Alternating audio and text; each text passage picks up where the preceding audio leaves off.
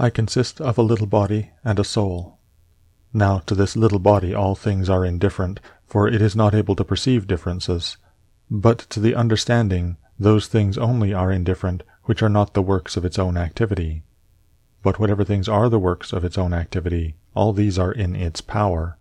And of these, however, only those which are done with reference to the present, for as to the future and the past activities of the mind, even these are, for the present, indifferent.